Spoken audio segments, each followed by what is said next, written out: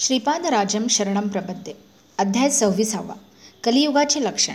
आम्ही प्रातःकाळी उठून नदी ओलांडून श्रीपाद प्रभूंच्या दर्शनासाठी कुरगुड्डीस गेलो. धर्मगुप्तांना श्रीपाद प्रभूंच्या मुखातून कलियुगाच्या प्रादुर्भावाचे विशेष जाणून घेण्याची तीव्र इच्छा होती. आज श्रीपाद प्रभू अत्यंत आनंदात होते. त्यांची करुणामृताची वर्षा करणारी अमृतदृष्टी साऱ्या साधकांना एका आगळ्या वेगळ्या आध्यात्मिक आनंदाचा ठेवा प्रदान करीत होती. प्रभूंच्या चरणकमलांना स्पर्श करून आम्ही धन्य झालो. श्री धर्मगुप्तांनी श्रीपादांना कलियुगाच्या प्रादुर्भावाचे विशेष वर्णन करून सांगण्याची नम्र प्रार्थना केली. श्रीपाद प्रभू म्हणाले, साधकांनो, काळ हे परमात्म्याचे विराट स्वरूप आहे. सूर्याला कालात्मक असे सुद्धा म्हणतात. घनिष्ठा नक्षत्रापासून प्रारंभ केलेल्या सूर्याभोवती श्रवण नक्षत्राची परिक्रमा करून फिरून घनिष्ठा नक्षत्रापर्यंत येण्यास काळास ब्रह्मकल्प असे म्हणतात.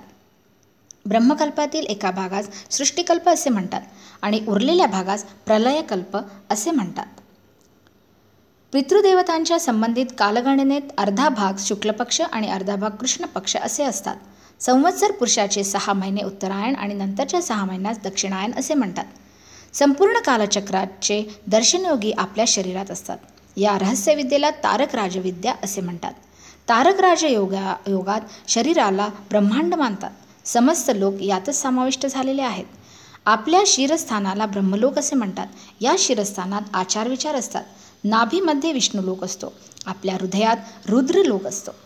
पितृलोक आपल्या वीर्यकरणात जानुन्य देवता स्वरूप वास करतात. या जान्य देवतांचे कार्य असे की मानवाच्या गतजन्मात केलेल्या कर्माचे फळ पुढील जन्मात देणे. असे असले तरी गेल्या जन्माचे फळ एका क्रमपद्धतीने देण्यास काळाची अत्यंत आवश्यकता असते. कलियुगाचे लक्षण. पितृदेवता म्हणजे आपले दिवंगत झालेले पूर्वज नव्हे. स्वर्गवासी झालेल्या आपल्या माता पिता आजी आजोबा यांच्या नावाने आपण केलेल्या श्राद्ध पक्षाचे फळ स्वीकारून त्यांना उत्तम गती प्राप्त करून देणारे जन्यदेवताच असतात. या जन्यदेवतांना जन्म नसतो. योगीजन आपल्या शरीरात सृष्टीतील 6 ऋतूंचे दर्शन करतात. एका वर्षात 12 पौर्णिमा आणि 12 अमावस्या असतात. हे 24 पर्वच गायत्रीचे 24 छंद असतात. कालस्वरूपी श्री विष्णू भगवानांना काही लोक संवत्सर पुरुष मानून त्यांची उपासना करतात. या विद्येला द्वादशाक्षरी विद्या असे म्हणतात. प्रत्येक महिन्याचे एक अक्षर याप्रमाणे 12 महिन्यांची 12 अक्षरे मिळून त्यांचा एक मंत्र तयार होतो.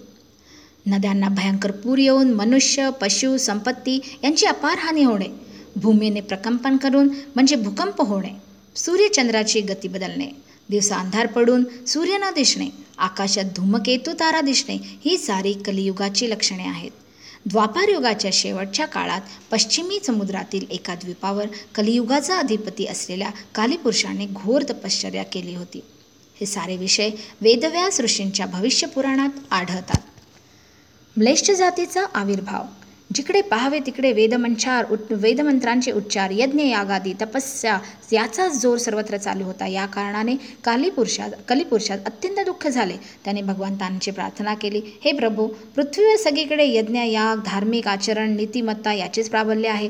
अशा परिस्थितीत मी माझ्या कलियुगाचा प्रभाव लोकांमध्ये कसा पसरवू? आपल्या आज्ञेप्रमाणे मी माझ्या युगधर्मात सगळीकडे व्यापून टाकावे, परंतु सध्या परिस्थितीत ते मला अशक्यच वाटत आहे. कलियुगाचे हे वक्तव्य ऐकून जगतप्रभूंनी कलियुगास पश्चिमी समुद्रातील एक द्वीप दाखवले. म्लेच्छ जातीचा मूळ पुरुष आदम आणि श्री हव्यावती या दोघांना जगतप्रभूंनी कलियुगास दाखवले. या स्त्री पुरुषांचा विहार करण्यासाठी एक अत्यंत रमणीय उद्यान निर्माण केले. वास्तविक पाहता ते स्त्री पुरुष भाऊ बहीण होते, परंतु कलियुगाने स्वरूपाने त्यांच्या शरीरात प्रवेश करून त्यांच्यात कामभावनेचे बीज पेरले आणि अधर्मी संतान उत्पन्न करण्यास प्रेरित केले.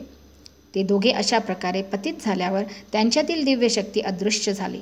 कालांतराने या जोडीपासून कलिधर्माच्या मूळ म्लेच्छ जातीचा आविर्भाव झाला. द्वापारयुगाच्या अंती म्हणजे 2800 वर्षानंतर म्लेच्छ देशात म्लेच्छ जातीच्या संततीची अभिवृद्धी होणार असल्याचे भविष्य पुराणातील प्रत्येक सर्गपर्वात कथन केले आहे.